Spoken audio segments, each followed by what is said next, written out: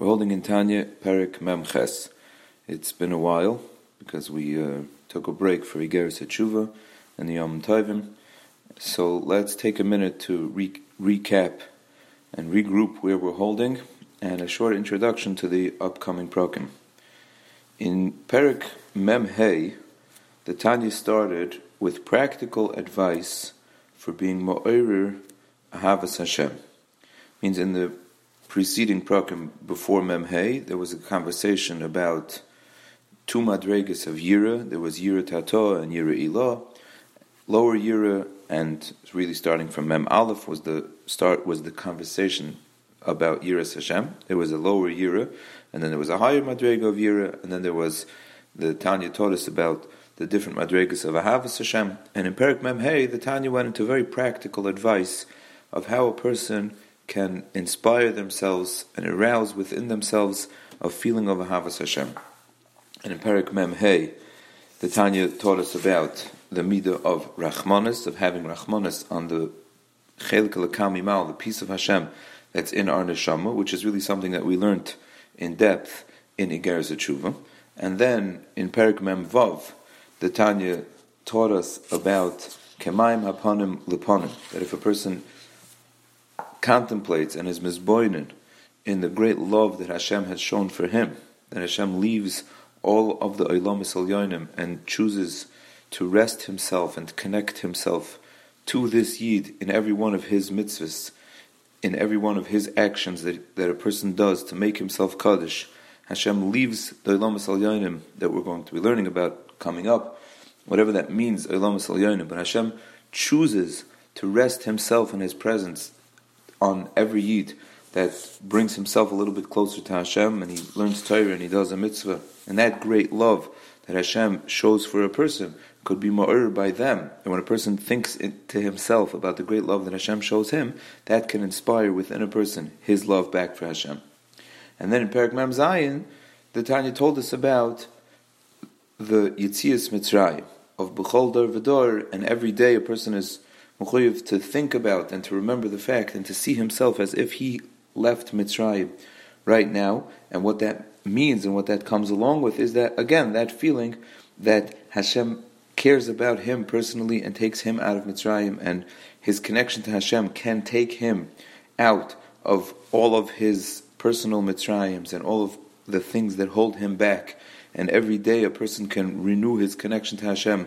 He can have his own personal Yetzias Mitzrayim, and he could have his own connection to Hashem. Hashem Elokeinu. Hashem is connected to us, and all of these machshavas are machshavas that are ma'or a person to Ahavas Hashem. Now in Perek Mem Ches, the Tanya is going to continue by telling us that when a person is mizboinen, when a person thinks into Gedulas Ein Sof Baruch Hu, means the greatness of Hashem, and the greatness of Hashem in his capacity, but in the way we understand that he is Ein Sof, he is limitless.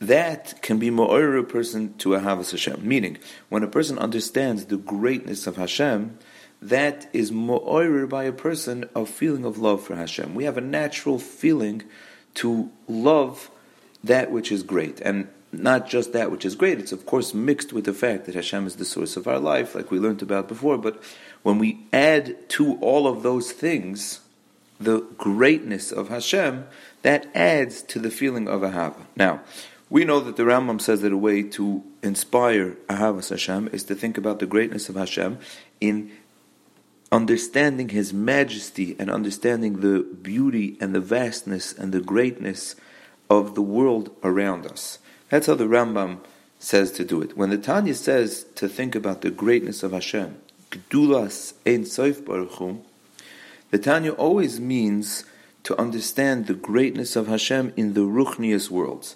Now it's a little counterintuitive, because when a person is first introduced to these Ruchnius worlds, it's hard to grasp what they mean at all, and it's hard to understand them, and then we have to use that somehow as an emotional connection.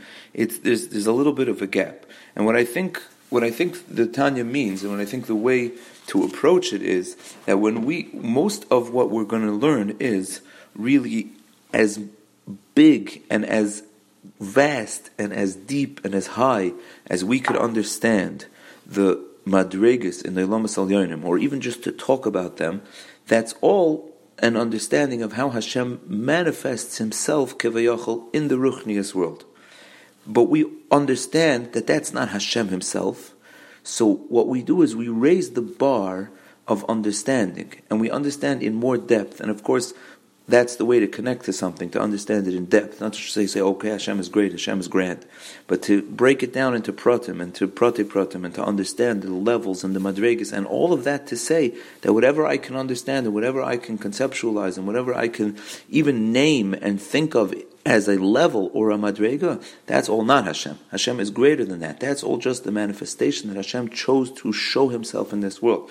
And through the detail and through the breaking things down and bringing them into our minds in great detail, that can create an emotion. Because just that's how we work. When we break things down and we make them real and we connect to the details of it, that's the way that we can inspire an emotion.